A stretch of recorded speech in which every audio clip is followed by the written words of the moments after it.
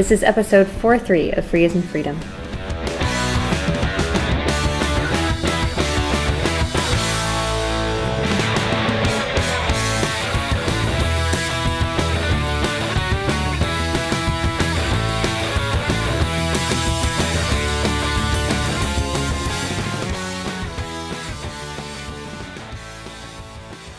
Hi, I'm Karen Sandler. And I'm Bradley Kuhn. This is Free as in Freedom.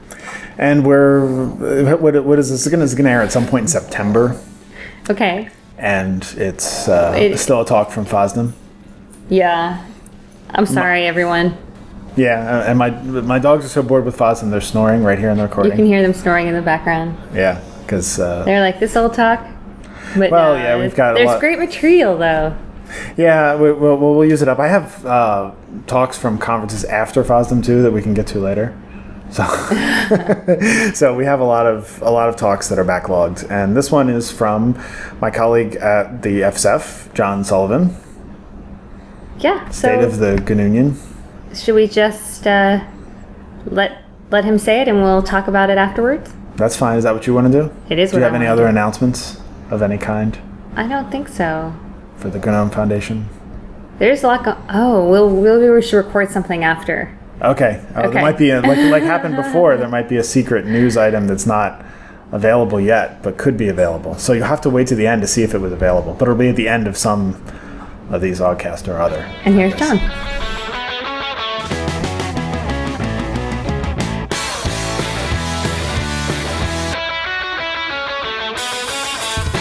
Morning, everybody. Hey. That's true. So I have a problem, which is I can't actually pronounce the name of my talk here. Can someone else do it for me? GNUnion. Yes. It's a real nuisance. And this is the way the FSF actually works. If you haven't already figured that out, is we come up with a bad pun first, and then everything else comes from that. So that's how entire software projects have been launched that way. Yeah, it seems to work, so why change now? So in the United States, the president every year gives a speech called the State of the Union Address, and it happens right around now, actually in a couple of weeks. In about 1 week, President Obama will give his, and the idea is just to kind of talk about what's happened so far in the term and what challenges he sees for the year ahead. And in licensing terms, that's the way that we've been thinking about things a lot lately too. There's been some issues raised within the GNU community about the FSF licensing and copyright assignment practices. There's been questions about how we handle enforcement and how we do a lot of other things related to licensing. So I'm going to kind of move through several different things and then hopefully leave a lot of time at the end to discuss whatever is on your mind. So, and I did also want to point out we've recently moved to our own StatusNet server for microblogging at the FSF. So you can subscribe to that from Identica or from your own StatusNet server. So I'm the executive director at the Free Software Foundation. I'm just coming up now on my second anniversary of that job, and as part of that, I'm hoping to do more traveling, and so we'll hopefully see a lot of you at other places as well. The first year was kind of about getting familiar with some of the machinery at the FSF and making some internal changes, and now I think we're ready to get out behind the desk a little more. But it's also my 10-year anniversary at the FSF coming up. A little bit scary, but it's been an awesome place to be, so I'm also happy about that.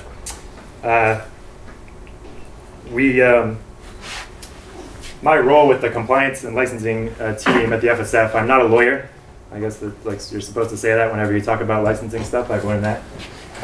But my role as part of the compliance team is to help decide the human component of the licensing and compliance policy. So how do our rules, how do our recommendations about licensing relate to our overall strategy, our mission to promote free software ideas in the world? And also within the compliance world, what kind of strategies do we use to achieve that? How fast do we escalate things? How do we talk to people about it? And how do we make the decision? So obviously I do have to be familiar with the licenses, but I'm not the expert who can quote sections of the GPL back to you by heart. Fortunately, we have people on the staff who explore it at that level of detail. So in this talk, I want to talk about what we do at the FSF in the area of licensing and compliance and what we see happening this year. I want to explain a little bit more about why we do these things, especially as it relates to some of the criticism or questions that have been raised recently. I want to talk about how things are going and what we think we need to change. I want to provide some ideas for what you can do if you're interested in licensing and compliance and want to help the FSF or want to help licensing be used in a good way to promote software freedom in the broader free software community. Some ideas about that. And then, of course, the last item, which did not appear for some reason, is that I want to hear your thoughts about what we need to change or what we could do better and your ideas. I promise it's on the slide in the source code. So this is the Licensing Compliance Lab, the names. It's recently changed, so I wanted to update people about this. We have Josh Gay, who has been a campaigns manager for the FSF in the past, and he's recently moved to the position of managing the Licensing Compliance Lab. Don Robertson, who has been handling copyright assignments at the FSF for a while, is now still handling that, but also helping Josh with compliance work and with the other work of the Compliance Lab. Me, as I mentioned, my role in it, Richard Stallman, the president, obviously wrote the GPL and makes final decisions about interpretations of the license and what the FSF positions are. Bradley, as an FSF director on our board, is a huge resource for us in determining our licensing decisions and recommendations.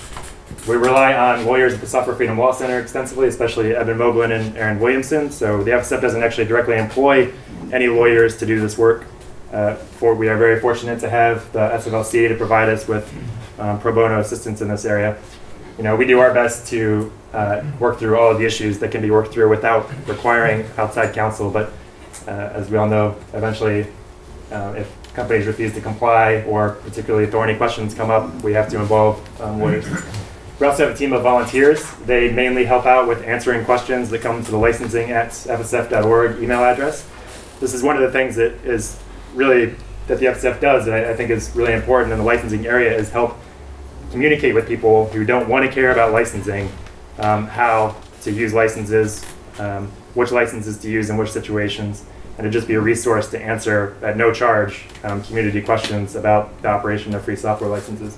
So we have some volunteers who have been working on this for quite a while and are really knowledgeable, and they help handle those questions. And we have a second address, license violation at GNU.org, which will be for reporting GPL violations. Okay, so what do we do there? Produce educational materials to show people how to use the licenses, investigate violations, especially where they involve code that's been entrusted to the FSF via copyright assignment.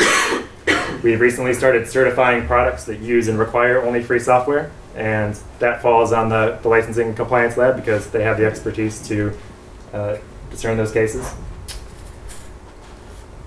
We do licensing not because we want to do licensing. We're not a copyright clearinghouse. We do licensing because we have to, because the default around the world is that if you release a piece of code, it is proprietary. So you have to use a copyleft license to carve out an exception to that.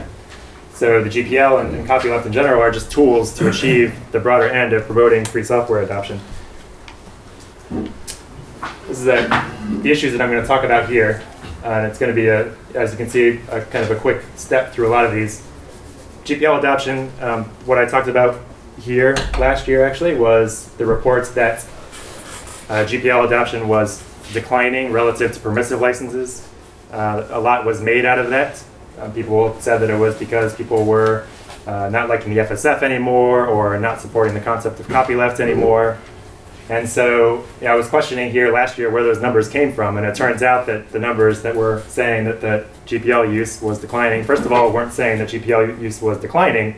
They were saying that the rate of increase was slowing. And so that's the first important point to keep in mind. Second important point to keep in mind was that none of these studies published their methodology to explain how they arrived at those numbers. Now, to stress that point, I did my own study as a completely untrained studier of such things. And what I did was look at the licensing of Debian Squeeze packages, because I was interested in how GPL use would show up in a more curated collection of software, so an actual stable release of a distribution that people use, as opposed to some of the other operations which are attempting to count licenses by GitHub and Gitorious and SourceForge and just projects that are on the internet everywhere. What was the release date of Squeeze? just over Stefan, 1 year old. 1 year old, yeah. So I found the ridiculous number in doing this, that 93% of packages in Debian Squeeze were under the GPL family of licenses, GPL, LGPL, AGPL. I did that using a tool that's in Debian, written by Debian developer to count the licenses and packages. After this, there were some questions raised about it, legitimate ones, and so to clarify what this number actually meant, this was counting any time a package had any GPL or LGPL or AGPL code in it. So in Debian, for example, it's common for a package to have scripts that go along with it that might be licensed under one of those licenses, even when the main core of the package is not actually under the GPL. So you could have a permissively licensed package and then some GPL stuff around it. And that's a legitimate point, but it's also making my point. Because my point is, what are you counting when you're counting license adoption, right? Okay, we took a very broad view of if a package contains any GPL code, we're going to count that as an instance of GPL software. What is another company doing? Are they saying the majority of lines of code have to be under that license in order for it to count under that category on the spreadsheets? Are they saying it has to be significant code? Because one of the things I complained about before was that we don't even know if the code that's being counted by other organizations, other companies, is working code, abandoned code. If it's projects on development sites, it could very easily be somebody's hobby that they started up and haven't had a commit in 2 years since they graduated. So I think this experience showed the difficulty of engaging in this kind of endeavor, and I do plan to revisit it and see if we can improve our information. We are interested in the rate of GPL adoption, not because we make money on each use of the GPL. We're interested in GPL adoption because we think it's a great tool for promoting free software, and we think that it's the strongest legal protection that we have to make sure that free software stays free. So that'll be something that will happen this year with regards to measuring license adoption. But I also want to call attention to some interviews that we've been doing, Josh and Don have been doing on fsf.org, because it was another, we know that from our experience that this isn't true, that there's some, flight away from the GPL or from copyleft, and we want to show that partly by interviewing people who have chosen one of these licenses, and they give their reasons for why they picked that license, and they give some more background about their project. So if you want to subscribe, there's an RSS feed there. You can stay up to date on the interviews. We've talked to PWIC, the free software web analytics package. GNU Octave was another one that we did. There's been a few so far, and we're definitely going to do some more. So you're interviewing people who've chosen the GPL, or you're interviewing people also who have moved away from the GPL? Right now, just people who are using the GPL. That's what we wanted to start with. Outside the GNU project? What's that? Outside the GNU project? Yeah, both. We had, like I said, we did GNU Octave, which was inside the GNU project, and I agree that's kind of like, well, okay, a GNU project chose the GPL. Good job. Nonetheless, we thought his explanation was interesting and worth highlighting, John Eaton's. But PWIC is not a GNU project. It's an independent project that replaces Google Analytics basically and has much better privacy protections and that kind of thing for analyzing web traffic. So that was a non-GNU project. We're going to do both, and maybe in the future we will do interviews about other kinds of licenses. But the not secret motivation for this project is to highlight why people like the GPL who don't work for the FSF. So I think it's worth helping those people get heard. So the GPL leads us into compliance responsibilities. As has been mentioned already today, the FSF collects copyright assignments on code in the GNU project, and even in front of this room of relatively advanced and people experienced with licensing, there's a couple things I want to highlight about our policy that are frequent misconceptions. Number one is the FSF does not require that all GNU projects assign their code to the FSF. That is often repeated and it is wrong.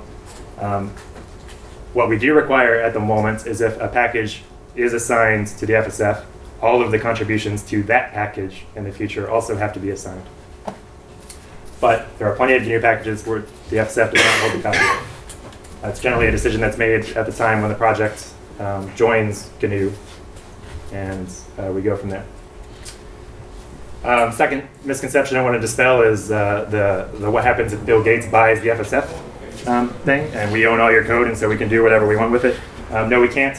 So the assignment agreement commits the FSF to only release the software as free software in the future. This is a very important distinction because a lot of companies who require copyright assignments or have other kinds of contributor licensing agreements like to point to the FSF as an example to say, well, the FSF does it, so why should you have a problem assigning code to us? Well, the issue is that our agreement says that the FSF will only release the software as free software in the future. Oftentimes, those company agreements do not make that promise, and if they don't, that means you're giving them the ability to release your code as proprietary software in the future, which probably isn't what you want. Who defines what is free software there? There's a specific criteria. I'm paraphrasing because in the actual agreement it lists the parts of that. So if you sign it, It's not free software as defined by the FSF, because that would be kind of... it defines the actual thing. It Yeah, right. names the things. Because if that someone got the FSF, they could redefine free software and then go, oh, Yeah, that's right. We spent a lot of time Yeah, writing I- that language over the years. It's kind of meta language for the GPL, and those of you that've seen the copyright assignment, you'll see that paragraph. But it's we spent a lot of time to try to make it so it's language that binds the FSF as well. Yeah, and then the other thing to remember is that our assignment agreement gives the developer a grant back of their rights, so it does not restrict the developer's ability to do with their code what they want to do in the future. It does say they can't take it back from us. You know, they've given the FSF copyright interest in this code, but they are able to use their code in other ways after that agreement. And then the third thing is we are a nonprofit with public charity status in the United States, which means that if we were to do something against our mission, which is part of our original paperwork when we became a nonprofit, then we would be in trouble legally with the people who grants us nonprofit status. So the FSF could not become a proprietary software company overnight because we would lose our nonprofit status. We've made a legal commitment to preserve that. Now the assignment process, how many of you have assigned code to the FSF? Thank you. So I'm sorry the process was annoying. It wasn't for me, but I was in the office. You were in the office. Okay. So historically, the process has literally involved us mailing you a piece of paper. Well, first of all, you email us the information we need to construct the piece of paper. We mail you the piece of paper. You sign the piece of paper. You mail it back to us. We sign it. And we send you a copy, and we keep a copy. That's like, you know, people don't like to do things that way anymore. We email things now. I don't think people ever liked to do it that way. No, and believe me, the FSF does not like it. So every time you complain about the process, believe me, I love managing it. It's awesome. My dream of life was actually to supervise a really strong and efficient paperwork process.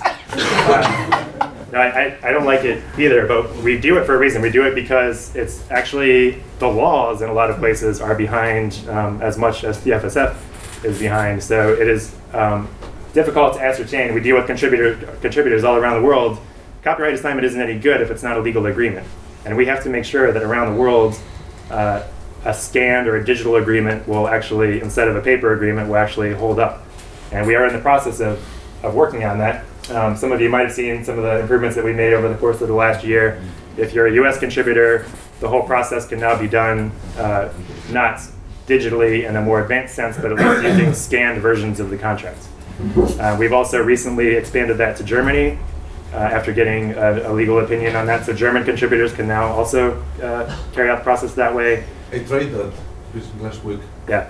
It took me 10 minutes to do the assignment. Yeah. Much better Instead these of days. 3 months, it's Yeah. an improvement. So it's a slightly different style of agreement. So it may not, the parallel may not go. But in Mozilla, once we got to the stage where we could accept scanned agreement, we have a kind of I promise to do these good things when I have commit access agreement rather than a copyright assignment. We decided, well, why not? And we now also accept digital camera photographs of the signed document because that's basically like a scanner, right? If we have a resolution minimum for the camera, and we say a standard sheet of A4 or a US letter at a certain and say take a photo and send us that because not so many people have scanners, but pretty much everyone has a digital camera. That's, So I might want to get a copy of how you are doing that for me because that's interesting. Well, we just say or a digital camera photograph. There's not much more to it than that. I can show you the page. But Yeah. it's an idea to try and smooth things up because scanners are actually still not all that common. That's true. Yeah. I suggest to skip that level of detail and move forward with the talk. Yeah, thank you. And then we are working on an actual digital signing process involving key GPG, etc. So that's the next thing, hopefully, that we'll. But meanwhile, we're going to continue working on expanding the current improvements around the world. I'm only dwelling on that because it's been a frequent complaint about how the copyright assignment logistics actually slow down free software development within GNU. So as annoying as the details of logistics are, they're actually somewhat important for successfully achieving our mission of quality software development with free software. Now, why do we get assignments? We get assignments because we want to be able to enforce the license and make sure that people aren't turning GPL software into proprietary software. Recently, Werner, the GPG maintainer, had voiced concerns publicly about how much enforcement the FSF was actually doing and whether we were upholding our responsibility that we accept when we take someone's copyright and say that we'll look out for their software for them. And the lesson that we took away from this was that, first of all, that he had a valid complaint, in my mind, about how quickly we pursued some violations that he had told us about with GPG. But the main issue turned out to be a communication problem in that the FSF had actually gone much further pursuing that violation than he was aware of. And that was our fault for not communicating it. One change that we've made there is to ensure that each step of a violation that we investigate now, we're informing the GNU maintainer about the action that we've taken so that they know that we're actually moving on the violation. It's frustratingly slow work, as a lot of people here have already mentioned. This one in particular has to do with a company which is based in Singapore, distributing a Firefox extension that violates the GPG license. Then when we went to pursue it, the original links had disappeared, but they popped up in other places on a different website. But then when you clicked on those, they took you back to the original website. So this compliance work of trying to track down who is actually distributing the software, who you need to target, and who you can actually hope to get a reaction from it's intense, and it requires a lot of people hours. They're not distributing it via our platform, are they? No. Okay. No, separately. But so it's hard to tell people about this work, right? Like you don't want to hear about each step of this violation investigation. It's boring. But also we can't talk about it too much because we don't want to scare companies into hiding behind lawyers before we get a chance to talk to them. So our usual practice is to speak privately to the company first and let them know that we found a problem and offer constructively to help them resolve it. And as long as they respond appropriately to that, then we move forward privately and help them fix the issue. And our goal in the end is to achieve compliance with the license. If they don't, then eventually we have to publicly talk about it. And but oftentimes at the same point where we'd want to publicly talk about it, we would actually be moving into legal action, which may complicate publicly talking about it. So I hate standing up here and telling people, trust us, the FSF does a lot of enforcement work, but unfortunately a lot of this work by its nature is hard to discuss publicly. We can give some numbers. Josh posted on the blog recently that since him and Don moved into compliance positions, they've closed 400 violation reports.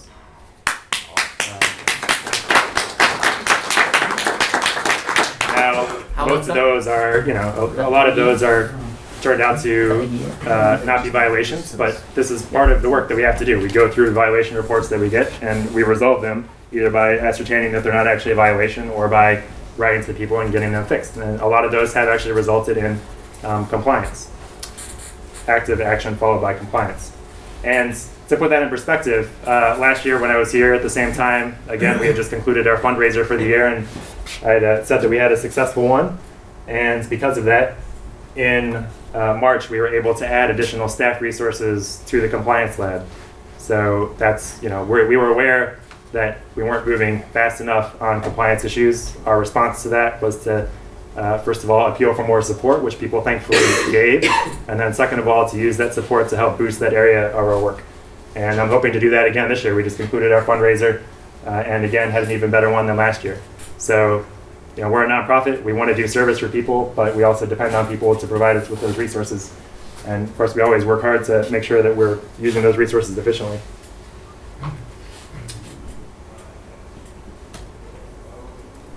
App Store licensing. I'm going to shy away from discussing the ins and outs of the terms here because right now we are actually reviewing several of them at the same time, and you can look forward to a nice resource on fsf.org being published in the near future that will be a static area explaining any issues that we find In the past, though, we did enforce against Apple in the App Store for distributing GNU software without following the requirements of the GPL. And their response to that, unfortunately, was to remove the application from the App Store. In that case, we broke with our usual practice in compliance, and we did actually tell people publicly very quickly that we were taking this action. The reason we did it, treated Apple differently, was because we were concerned that that was the action they would take. And we needed people to know that Apple really will remove GPL software from the store in a heartbeat. Which is troubling, even if the terms, which have changed since then, which is why we're reassessing them, even if those terms do, by letter, allow for free software to be in the store, there's a lot of problematic things about the App Store, and there's some things to consider before putting free software into it that you wrote.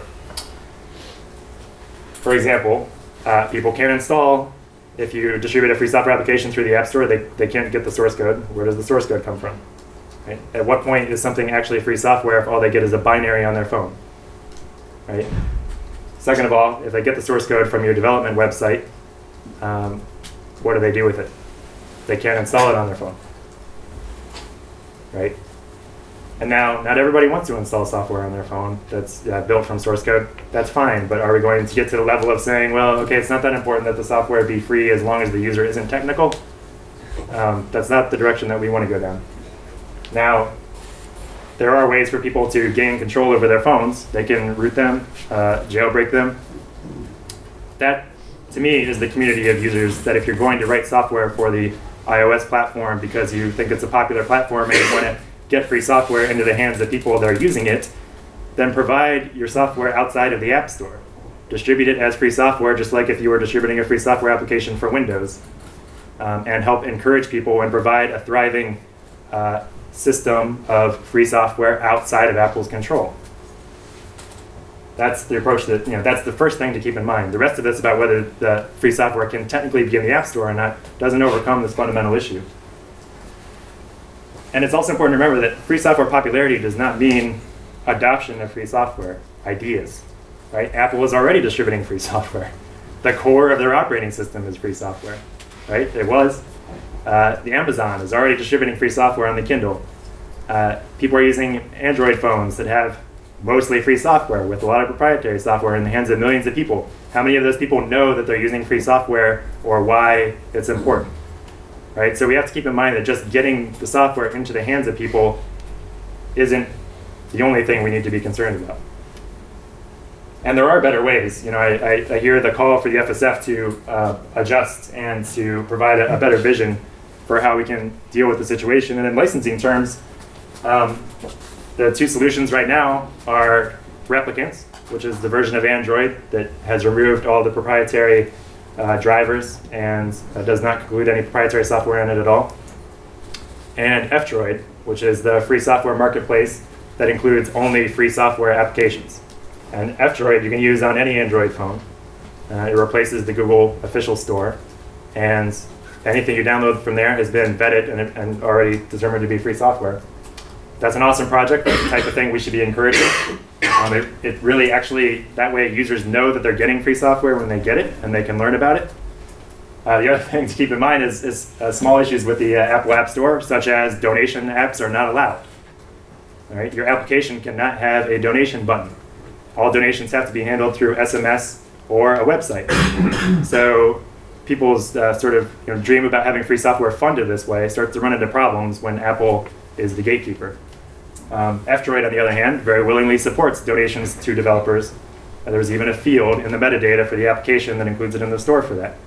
So there's lots of reasons to support it. Also, F-Droid itself is licensed under the AGPL. It is a piece of free software, which means that anybody can launch their own marketplace.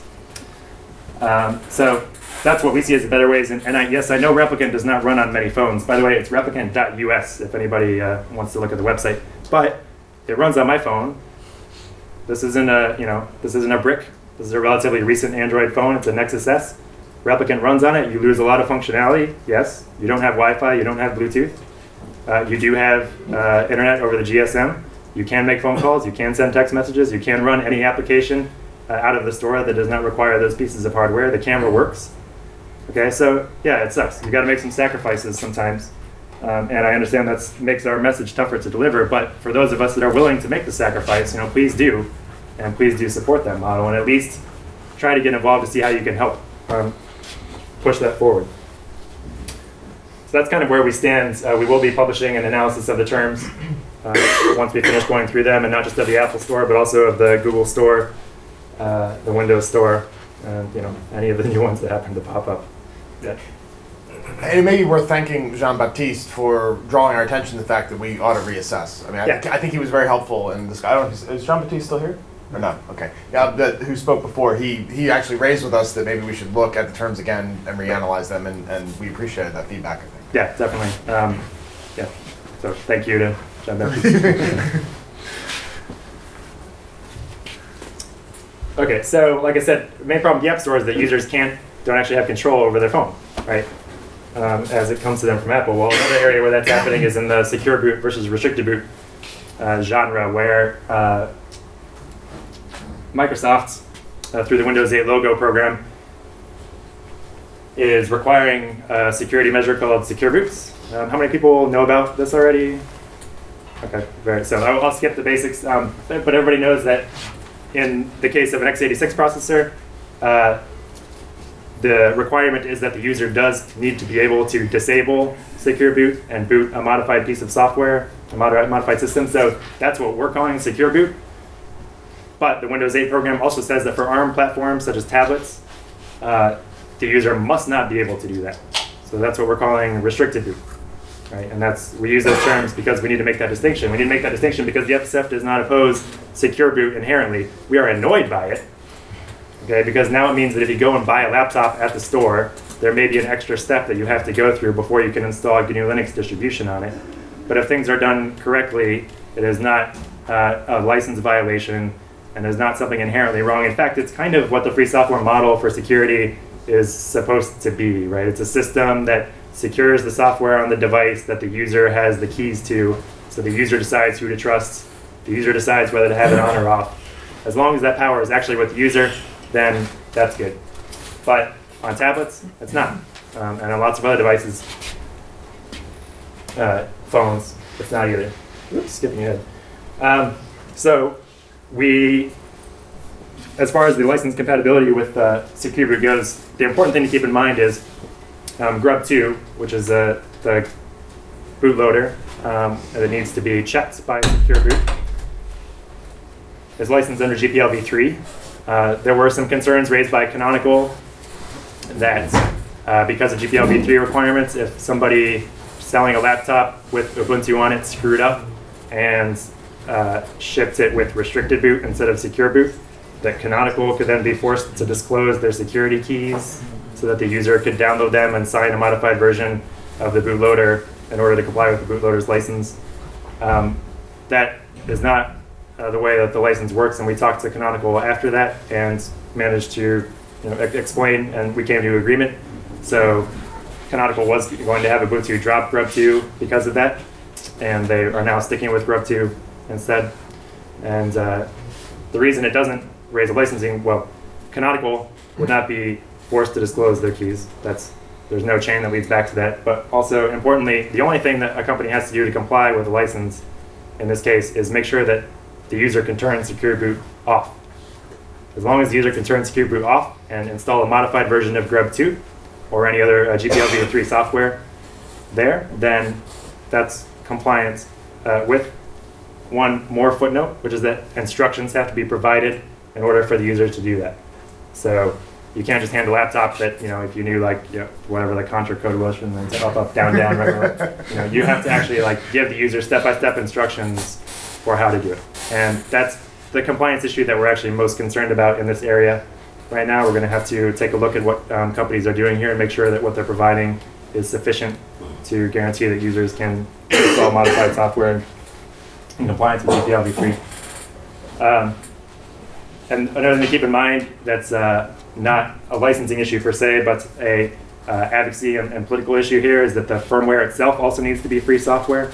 Just like we've been campaigning for a long time to have the BIOS on machines be released as free software. So that issue still remains. The UEFI firmware that these machines have also needs to be free software. Core boot users need to be able to put core boot on the machine and change the software at that level, in addition to being able to change the software that boots after the boot chain starts.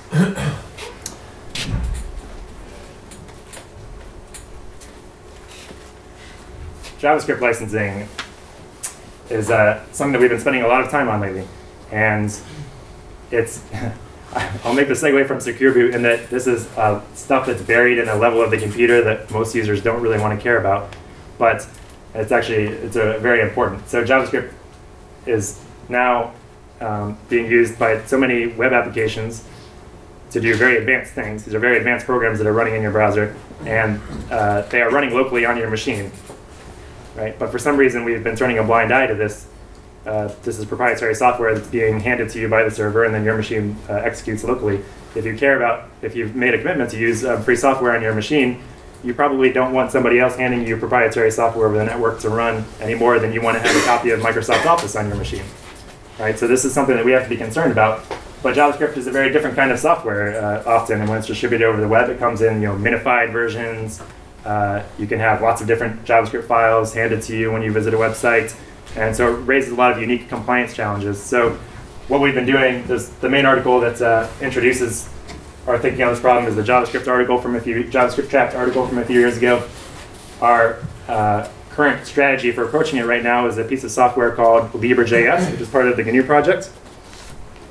And what it does, it's an extension for Mozilla-based browsers, Firefox, IceCat, Mozilla, and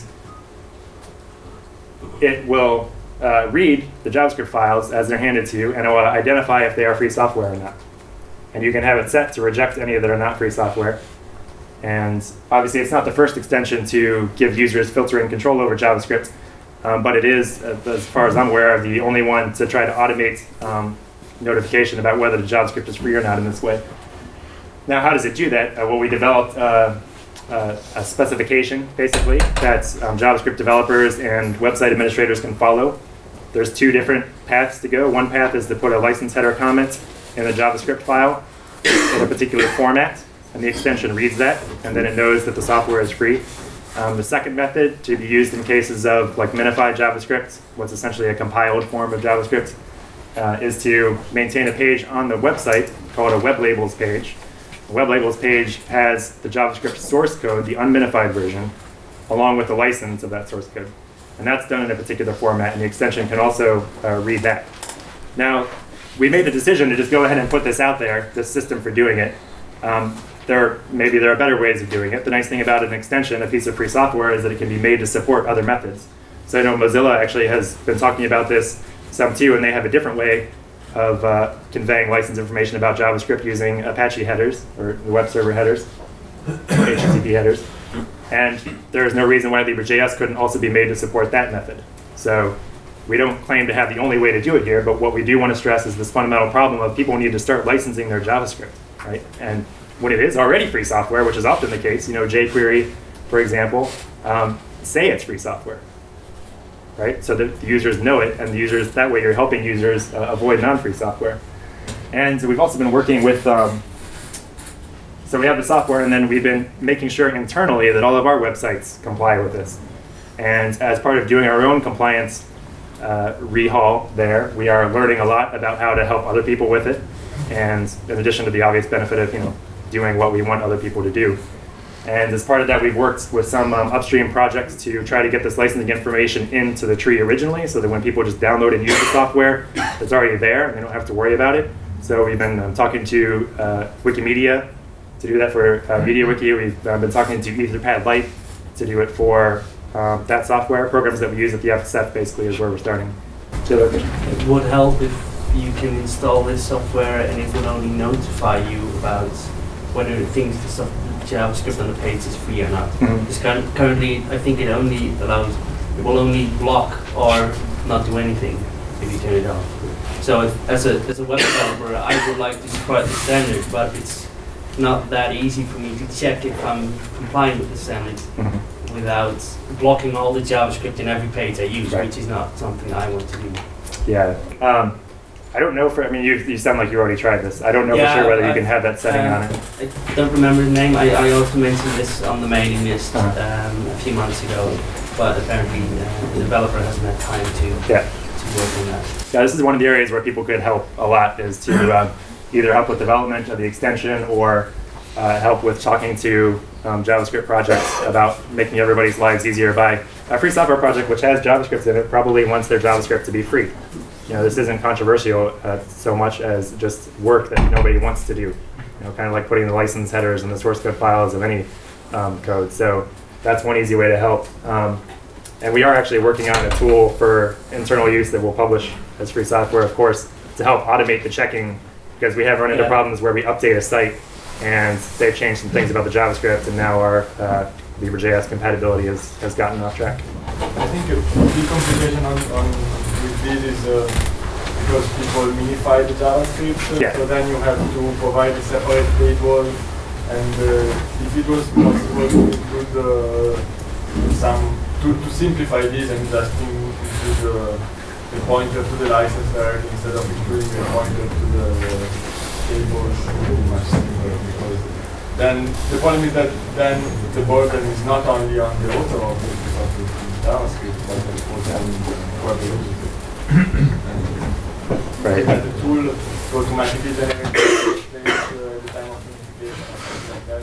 Yeah, I agree. That would be a useful. The suggestion was to have a tool which would automatically construct the needed web labels page, including the license information and the source code. So that's also something we're definitely interested in. I'm going to kind of whip through this next section in order to get to questions here. There's not too much to say about it. I just wanted to call people's attention to our certification program. We want to identify which hardware only uses free software and only requires free software. And we want to put a label on that hardware so that people can have an easy time finding it and buying it. We know how much work it is to try to ascertain whether something actually is free software at all sometimes. So we need to make it easy for people to care. And that's what the goal of this program is. And if it builds momentum, it'll become, we hope, a motivation for manufacturers to respect user freedom more. So I'm going to do something a little bit mean here and pick on this. This is not the kind of certification that we want. What does this label remind you of? It's kind of like a warning, right, on a cigarette package. This product may contain material licensed to you under the GNU General Public License. It may contain products known to the state of California that cause cancer. Now, this is mean because this company did the right thing. They are distributing their source code Only after we have to sue them. after we shoot them. Nonetheless, okay, they are notifying users about their rights. But this is not what we want to do, okay? So we have a different label. This is our first version of it here. An American-only image. Yeah. Right. I don't know what I mean. It's the Liberty Bell, isn't it? Isn't that It is the the bell, yeah. Yeah, I don't even really know what that is. Yeah. Someone else pointed out that it's similar to the an AT&T logo from a long time ago. Yeah, it is. Yeah, we're open to improving the logo, but freedom, right? That's the important part of it there. So we decided the bell, indeed wasn't enough to convey the idea. We want the word on there as well. But obviously over time, anything can be improved. And it's fsep.org/RYF is the site. It's an actual certification mark that you can't display unless we have certified the product. Now, the first certified product is called the LulzBot. Now, as somebody who's responsible for communicating the FSF's work to the public and promoting free software advocacy, you can imagine how exciting this conversation was for me when Josh came and said, I think we have a product we can certify finally. And I was like, that's great. What is it? And he was like, the LulzBot. Come again.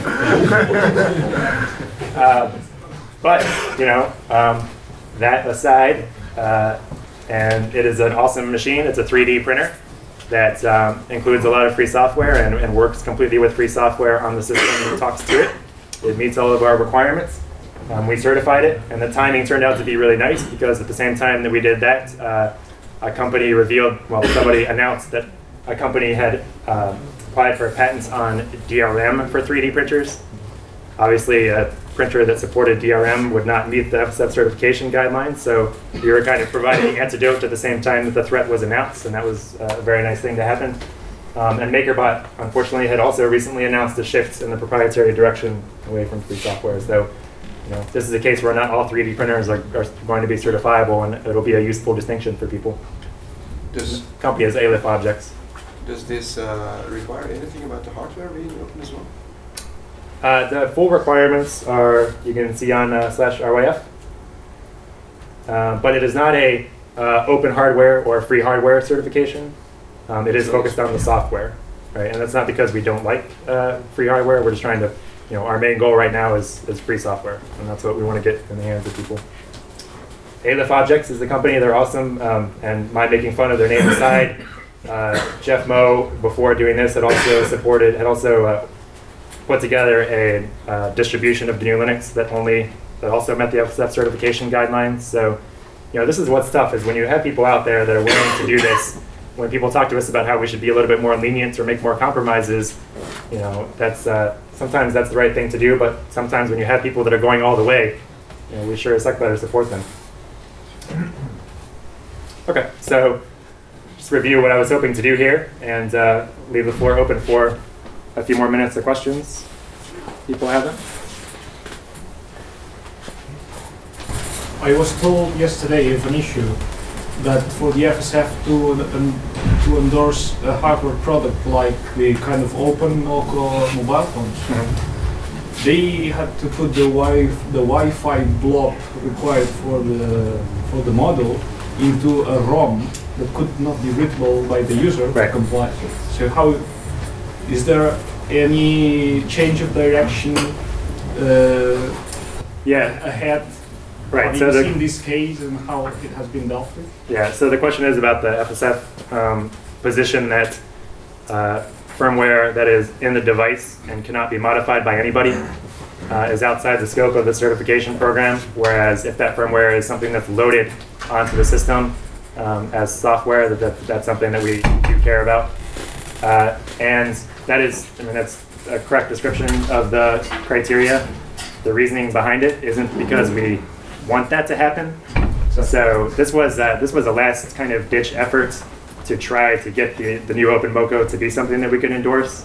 Was to say, if you can do this, then it can meet the criteria, and then we can all start working together to try to make this not an issue in the future, ideally by getting free firmware for the card. But now they are in a situation where it's hard to develop, try to develop an open firmware for that if it's electronically not printable.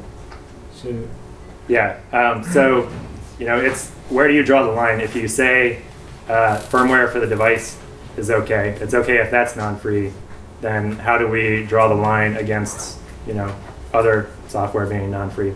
Is it just because it's like small? Is it because it talks to the hardware? So that's the problem that we're in. I mean, for me, it is disconcerting. Devices where the firmware is non-writable by anybody are less hackable. There's kind of a less opportunity for users to make changes themselves. With a non-free firmware that's in the user space, you can replace it with a bug-fixed version when that comes out. I mean, we understand all those issues, but the problem is that how do you allow that and not allow open the floodgates? And also, we think non-free software is something that shouldn't exist, essentially, and that's the FSF position, and that's what we're working to support. And again, when you have people that are going all the way, that's what we want to motivate people toward. Now, I will say that we have another resource called hnode.org, h-node.org, which is a hardware compatibility database. And rather than certify or endorse products, that just helps you know which hardware functions with a free software system. So that's another thing to keep in mind when people have other concerns about the certification program. Is it's a very particular kind of program that is not our full effort at talking about compatibility with free software. Somebody had a hand up back here. Yeah, it was me. I kind of share the concern here. I mean, I think that putting saying that the firmware put in ROM is more acceptable because it can be seen as hardware, basically. But why not just saying it's non-free software is equally bad, and then not, in a sense, promoting the fact that they just can't put the firmware in ROM. You see what I mean? Just not talk about that. It's non-free software. Right. It's bad. Well, so I find it kind of weird to go on that and say, okay, it's firmware. If it is in ROM, okay, that's. Well, it's not that it's okay. Okay, it's right. there. It's outside the scope of the certification program that we're pushing. So we would like somebody else, maybe to start a certification program. And there are some efforts afoot to actually focus more on these issues about the hardware and how much the hardware, establish a set of concerns that users should care about with hardware and certify based on those. But we're looking at the software. Right, and if it's in the hardware and nobody can modify it, that's if you're going to draw any distinction between software and hardware. I'm not sure we're on the same page here. I don't understand why we had to say to make a distinction between firmware in ROM and not. I mean, the thing is not software full stop. Because if it's in ROM, nobody can modify it, like even the manufacturer, right? So what is happening now is that the folks are just, releasing non-free, ROMs and saying, okay, if it's in ROM, it's okay. No, it's not. It comes on the hardware. I think maybe we're talking about something different because it's not something that anybody can change once it's burned onto the hardware. I think maybe the point that he's trying to make is that, in essence, even though it's burned onto the ROM and not user modifiable, that there is a distinction made between the fact that this is actually programmed code that's run by a microprocessor. And even though that the way that it's burned onto the chip makes it not user modifiable, there is a clear distinction in essence that somebody did program this, and it is software, technically firmware. Someone wrote the microcode that runs inside your Intel processor as well that Intel put in there that they can't get out. So does that mean that therefore you have to have in order for a system to be free, the processor design right down to the microcode that runs, So there's a definitional problem going down as well as going up. And the FSF isn't going to say, we're not going to run Intel chips until Intel releases the source to all of their microcode. So they've got to draw a line somewhere, and where John has drawn it seems like a pretty clear line to draw. And I want to emphasize that we care. We do want to. So if OpenMocha had been able to do that, our announcement would have been, we can now endorse this product, but here's the unfortunate thing that had to happen in order to meet the criteria. So let's work to fix this issue by getting a free firmware for the card written, so that users have the benefit of both free software and the actual physical control over the device. Don't you think that it would have been better from your side to then just not certify it as an open product? Exactly. Because now you're opening the floodgates. Well, because you were concerned about opening the floodgates in one direction, but now you're opening the floodgates in the other direction because people are just going to put some binary block into a RAM or into an EEPROM where the write pin has been disconnected. And then I'm going to say, look, now you can certify us because we put some. But that wouldn't work because they can still they still know how to write it again. I apologize. I think we have to get this up. You've had your hand up for a long time, I think. No, there was one question in the back. Oh well, okay. You pick one last question. Well, you've had your hand up longer, and you already asked one, so I'm going to go with it. Well, my main point is that it's not a black and white issue. We have this problem in the as well. Just because when you say user modifiable, that's not 1 or 0. That's not black and white. It can be a user modifiable with some effort, and then suddenly it's non-free, or is it?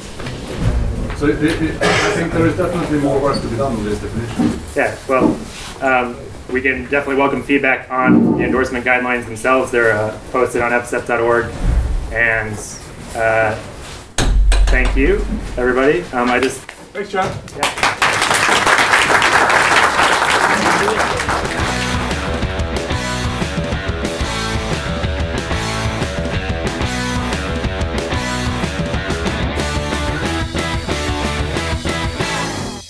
So John's been at the FSF for 10 years. I hired him. So I used to be. Most of our listeners know my resume. I was the executive director of the FSF from 2001 to 2005. and I hired John as a shipper to ship the books to customers, because FSF's often, actually since the old days, Stallman started making the Emacs tapes that he talks about in his talks, and from then on FSF had some sort of publishing arm that raised money. So there was those tapes at first, and then they published paper copies of the manuals, and then CDs, and then T-shirts, and so there's always been that. And there's usually been a position that included doing some shipping and receiving type stuff, which is a real pain in the neck, I can tell you, because Rosanna, who's the administrator at GNOME, was moving to the West Coast. And so she gave me a little bag, like a whole bag full of GNOME merch to send out to people who had signed up for GNOME membership, Friends of GNOME. And so I was the one who had to send out mouse pads and T-shirts and things and stickers for a while. And that is really annoying work. Well, and there was a point at FSF, I think actually it's not as much shipping and receiving now as it was, but there was a point when, in the heyday of manuals, and especially in the pre-O'Reilly, before O'Reilly became this giant machine and paper books were still very common, there was a lot of it every week. It was a major part of the fundraising for FSF for a very long time. And so there was always a half-time position when I was there and before doing shipping and receiving. There was actually a joke that was the person who had to lift any boxes over 25 pounds because the workers' compensation insurance covered that person for picking things up, because that position included some manual labor, and it was the only position that was covered specifically for manual labor. So we always used to joke that they always had to pick up, anytime that something had to be lifted, that was the person who had to do it because the workers' comp covered it. And that used to be John. And it was John. That was John's first job at the FSF. And he held almost every other position all the way through. That's amazing. Not unlike me. Actually, I never held a shipper. He's held more positions at FSF than I ever did, because I was never the shipper. I was RMS's assistant first. Because when he said that he spent a year getting used to being executive director, I know exactly what he means, because it took me, I think, probably a little bit more than a year at GNOME to get comfortable sort of completely with the role and what needed to be done and things like that. But then I was thinking that it was funny because John has, been so involved in the, different roles in the FSF for so long that he actually was much better positioned in a way. Then, I mean, it was that part was the easiest for me as well when I was in his position, because I had done many of the jobs that I'd been a sysadmin for the FSF. I'd been a compliance engineer, although we didn't really have that position when I was doing it as part of RMS Assist, but effectively spun into another position. I had been RMS Assist, obviously, so I had done most of the positions that I managed, so that was helpful. It's probably very helpful. So and now I've been sort of shipper at GNOME now for a very brief period of time. I'm so glad that I don't have to do it anymore. Yeah. Well, like Conservancy, you don't have that many positions. Unlike FSF, which has like 6 people, GNOME and Conservancy only have 2 employees each. That's true, but then we have a lot of positions that are filled by volunteers. Yeah. So. Yeah, all of Conservancy software is all developed by volunteers, unless we get going with this. But what's amazing to me is that it's not just the software. I mean, it's our website and our everything that we so much of what we do is all run by volunteers at GNOME. That it's effectively part-time employees in a way. So John's talk was primarily just an overview of what the FSF has been up to in the last year. Yeah, I was glad he touched on a lot of this stuff. They're kind of like dispelling misunderstandings about the FSF at the beginning of his talk, and I thought that was good. I was really glad that somebody asked the question of. I was a little surprised to hear it from that crowd since it's just a knowledgeable crowd. But the question of, well, can't the FSF just redefine what is free software and then distribute under proprietary licenses?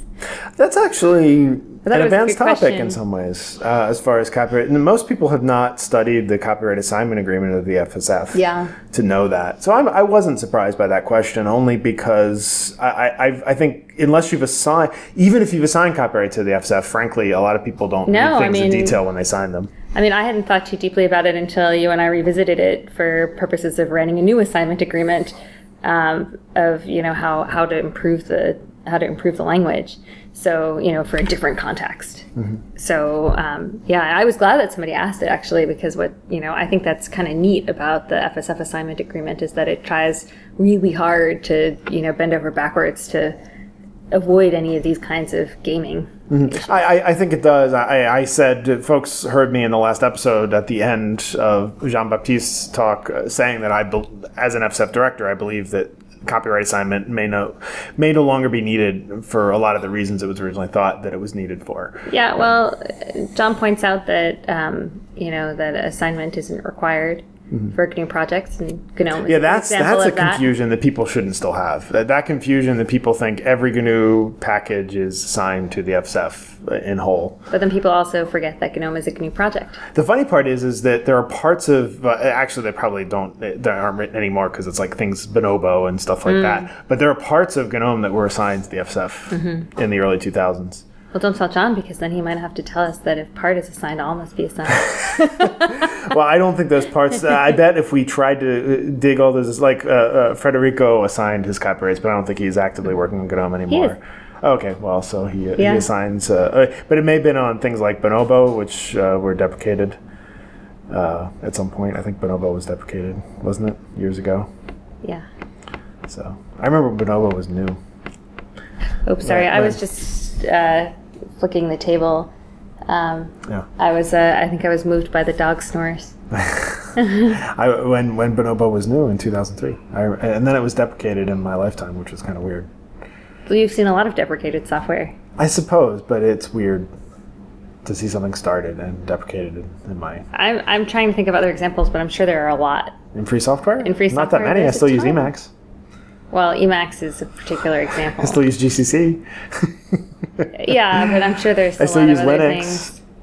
There's a lot of packages that I use. There are. Well, of course. There are a lot of packages we all use that have been around for a really long time, but there are a lot you that have come and gone. I still use Sawfish. That you don't think of. It's still maintained. I know you do. I just installed it out of Git yesterday. So. Yep. It's active. Anyway, so what else did you want to mention about John's talk? What else did I want to mention? I thought actually his comment about popularity and adoption not necessarily being the end all goal, because I think people sort of are confused and they sort of the end all goal of like the end all indication of success for free software, because I think people are really driven by greater adoption and are often influenced by that to choose permissive licenses, because they think that more companies will adopt it, it'll be much more, used in a greater way. And I think that sort of drawing the distinction between what is success for free software is, I thought it was really smart. I've been amazed that, I guess it's an eternal September problem, that all these young developers don't even understand that debate and frankly aren't really interested in it, the debate between adoption and software freedom. I think that they've lived in a world where they're given so much software freedom from the start that they don't think about the fact that, well, there's the adoption versus software freedom part of a license choice. I started developing in a world where most of everything you had to do relied on some proprietary library that you would have bugs in. And I spent my entire early software development career, first 4 or 5 years of my post-college career, dealing with that problem. And I think most developers don't deal with that problem anymore, because either the proprietary software underneath is better, macOS being the example there, or the free software is just so ubiquitous that they never have to think about it. When they deploy on a virtual machine, it's a GNU Linux system. Yeah. I was also really glad to hear John say that, to give advice for developers who want to develop for iOS, and to say to make your software available, outside of the App Store. And I just thought that was that was just really good to hear. Well, I was glad he covered it right after that, because Jean-Baptiste's talk, which was in the timeline of the day, was right before this. Well, and you'll hear you pipe up during the talk. I don't know if you remember, but you actually say that during the talk. So everybody here has heard you. Yeah, it's true. It's true. I think it's really important that this idea that we should just accept App Store. I'm bothered by it all the time because there was so much discussion that day at FOSDEM because there was that horrible Simon Phipps Amanda Brock thing we heard on a previous oddcast. There was so much discussion about app stores as if we have to just count that. I don't understand why people love to kowtow to whatever the corporate gods say we should do. Mm-hmm. I mean, I think it's indicative of the problems that we have in computing across the board. I mean, this is a sad state of affairs that we've had, and it's not simply connected to the App Store situation. It's connected to all of that, convenience. That's why horrible things like David Pogue have happened. David Pogue he was a journalist for the tech journalist for the New York Times many years. Familiar. And he basically is just a corporate fanboy who he loves to get his free stuff. And there's that famous thing, Leo Laporte, another example where somebody said to Leo Laporte, "You got this for free," and he wigs out on them. It's like you get all this technology. People hand you technology products at no charge. You get all these little toys, and then you just give them good reviews, and that's the way. But you don't have to give everything good reviews. The point is that they're completely biased. They're completely biased. They're not real journalists. There's no real journalism in technology. I think it's related to this because the companies just control everything. These companies that produce it. Oh, a company produced it. A company produced it. It must be wonderful. A company doesn't produce GNOME. It must be horrible, right? I mean, this is the way people think. No, it's true. I think that there is that. There's no company behind GNOME, so. They're just companies. Well, and I know you can make this. I know you know how to make the argument back at this, but this is where it starts. No, I know. This is where the argument always starts. Is, well, there's no company behind. There's no company behind free software.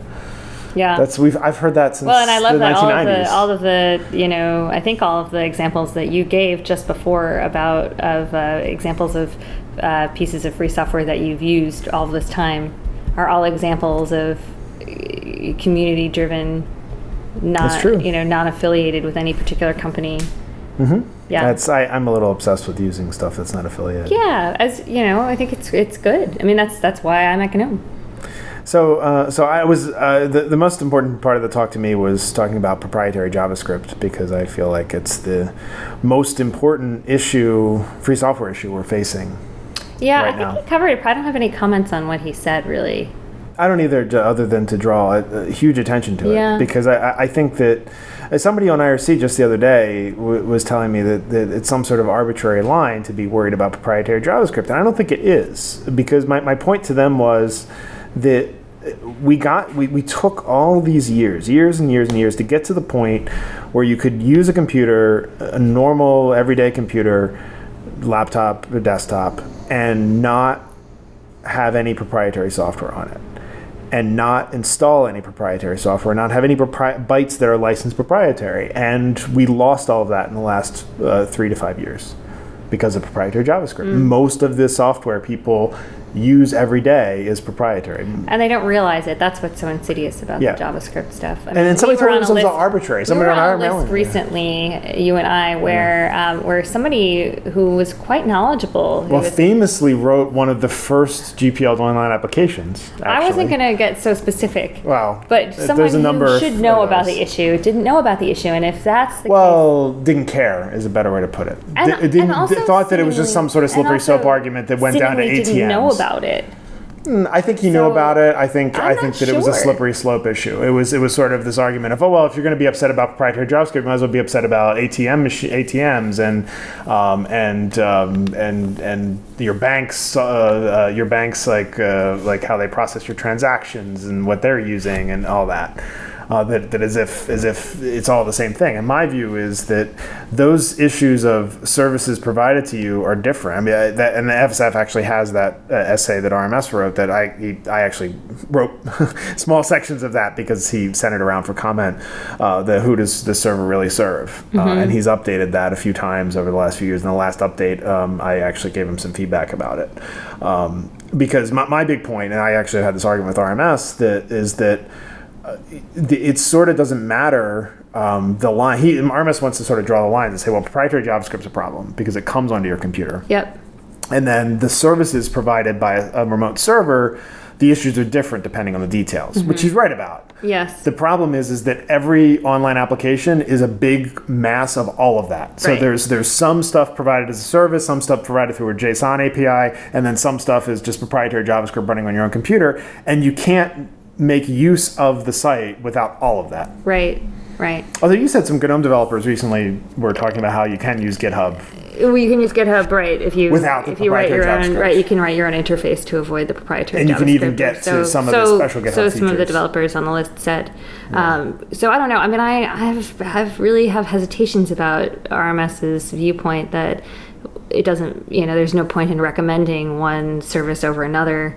If over whether or not they they release their code. And I think that's wrong. I think that's like saying there's no point in recommending one company over another that doesn't, have good labor practices or I don't know. I was really surprised to read it. I'm actually referring to this another part of, there was a discussion on GNOME Desktop Developed, basically comparing GitHub and Gitorious. Mm-hmm. And actually, you didn't tell me that came out, that RMS said Gitorious and GitHub were the same thing. He didn't say they were the same thing. He just drew the distinction. What software, what software they run on their own machines is their problem. And I can't. There's no such thing, he said, as a non-free service.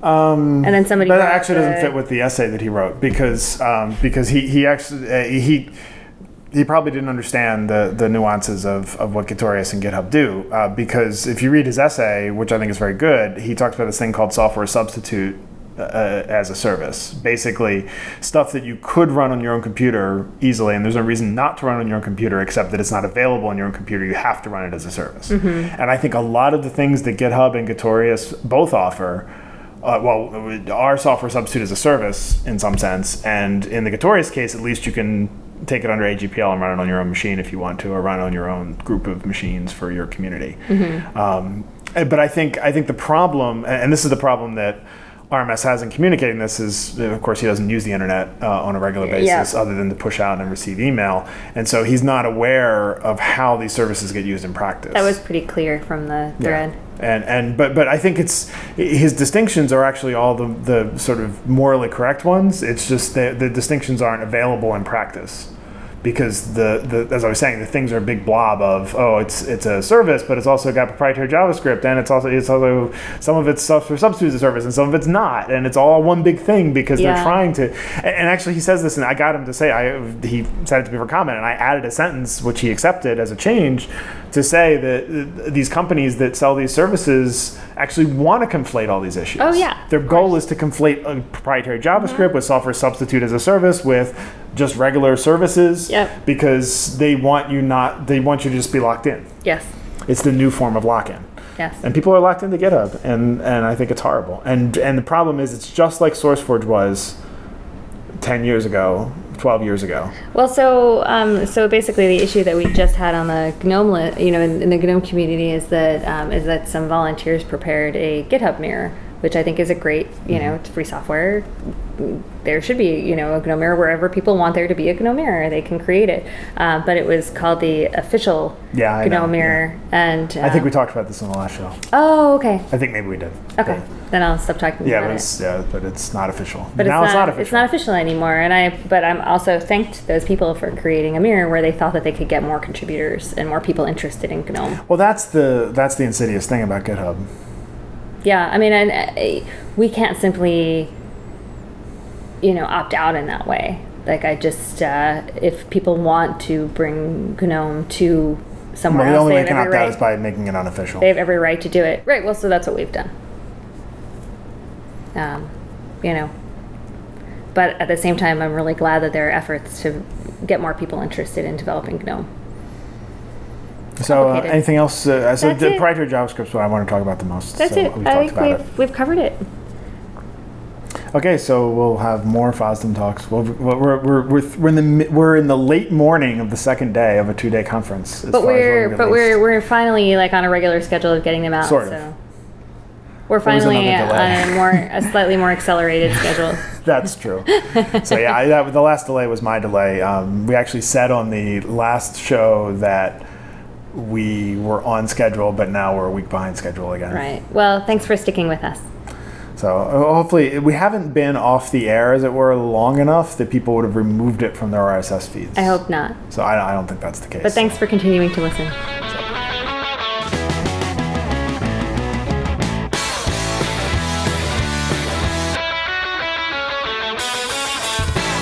So Karen, we have another opportunity to make one of these little segments that may or may not air, or will air. We don't know when. It will we don't air. know when. I think it. Yeah, exactly. We don't know when. But excited to announce that GNOME has another advisory board member. Private Internet Access is joining the GNOME advisory board. I've never heard of Private Internet Access. That's because they're small. So They're private, I've never heard of them. No, they're small. They're basically a company set up to provide like encrypted VPN. So to sort of provide an easy way for people to have more secure way of doing things on the internet. So it's a pretty cool service. And but that's sort of a server type service. It's not a GNOME thing. No, but they're using GNOME internally, and they are, we're jazzed by our privacy campaign, and there are a lot of good reasons to partner. Okay. Well, your partner, they're just joining. They're in the advisory board. Okay. Yeah. And the advisory board is a non-binding advice panel that gives advice. Yeah, the to advisory GNOME. board. It's neat. It's just it's basically because we're a 501c3 charity. None of the advisory board companies can have any sway over what GNOME does and what the foundation does. And so basically joining the advisory board is a public show of support of the GNOME Foundation, but it also allows companies to serve in advisory roles so that they can have input. They have access to the board of directors and to me that they can make their opinions known. And so there's value for being an advisory board member, even though there's no real corporate voting or anything like that. Unlike the Linux Foundation. Unlike right at C6, our listeners will know that trade associations are different than. And Jim Zemlis told us that the trade associations are twice as good. Still makes me laugh. But you can buy your way. It's like if you're really rich, you can buy the Linux Foundation. Yeah. Because you can buy the board. You can just buy all the seats on the board. You can. It's true. Although I think that I don't think that there's an automatic. I don't think you're automatically on if you're willing to buy. I think you. Oh yeah, you are. Process. If you're a platinum, whatever the top level is, you automatically get a seat. Yes, but I don't think that you can automatically get, just because you have the money doesn't mean you'll automatically get platinum. Are you sure? No, I'm not sure. But I think that as with anything, if I guess they could turn away a yes, platinum exactly. member. If a company wants to That's join. true. They could turn away a member. That's what I'm saying. That's true. Jim could turn them away. Yep. I would be surprised if Jim turned away platinum members. I was actually discussing with somebody. I would be surprised, but I wouldn't be surprised in the instance where he felt like there was one large company that was joining. Oh right, if there's somebody, that's formed a bunch of LLCs and then if Jim tried to thought buy. that someone was trying to I gain think the he Linux would do Foundation, something he with would that. certainly turn. But I was actually just talking with somebody about what happens when Microsoft shows up to be a platinum member of the Linux Foundation. Would they be accepted? I think they probably would. I'm sure they would. Yeah. Yeah. And I argued that Jim would spin that as like the most awesome thing ever. I think he would. Yeah. But I do believe that if he felt like a company was trying to game the Linux Foundation, he would turn them away. But the Linux Foundation is gamed in the way all trade associations are gamed because it acts in the interest of But that's what companies. it is. Anyway, this was about private internet access. Yeah, and but not about the you Linux don't act in the Foundation. interest of private internet access.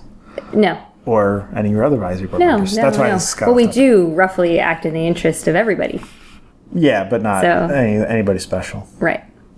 Everybody's special. I think everybody's special is the right way to end this.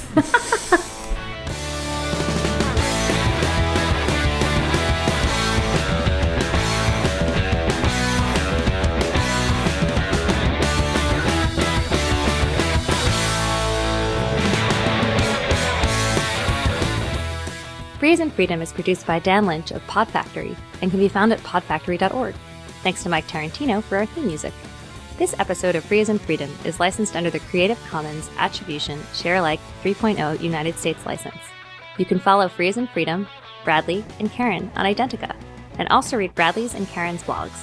Links can be found on the Free as in Freedom website, faith.us. That's faif.us.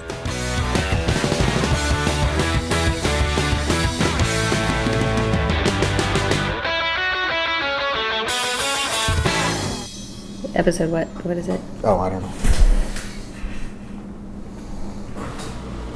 Oh, jeez. I thought that was done. I can't believe it just started. It's just draining, I think. Yeah. All right. It's 4:02, but do you want to wait for it to drain? How long does it take to drain? 3 more seconds. Okay.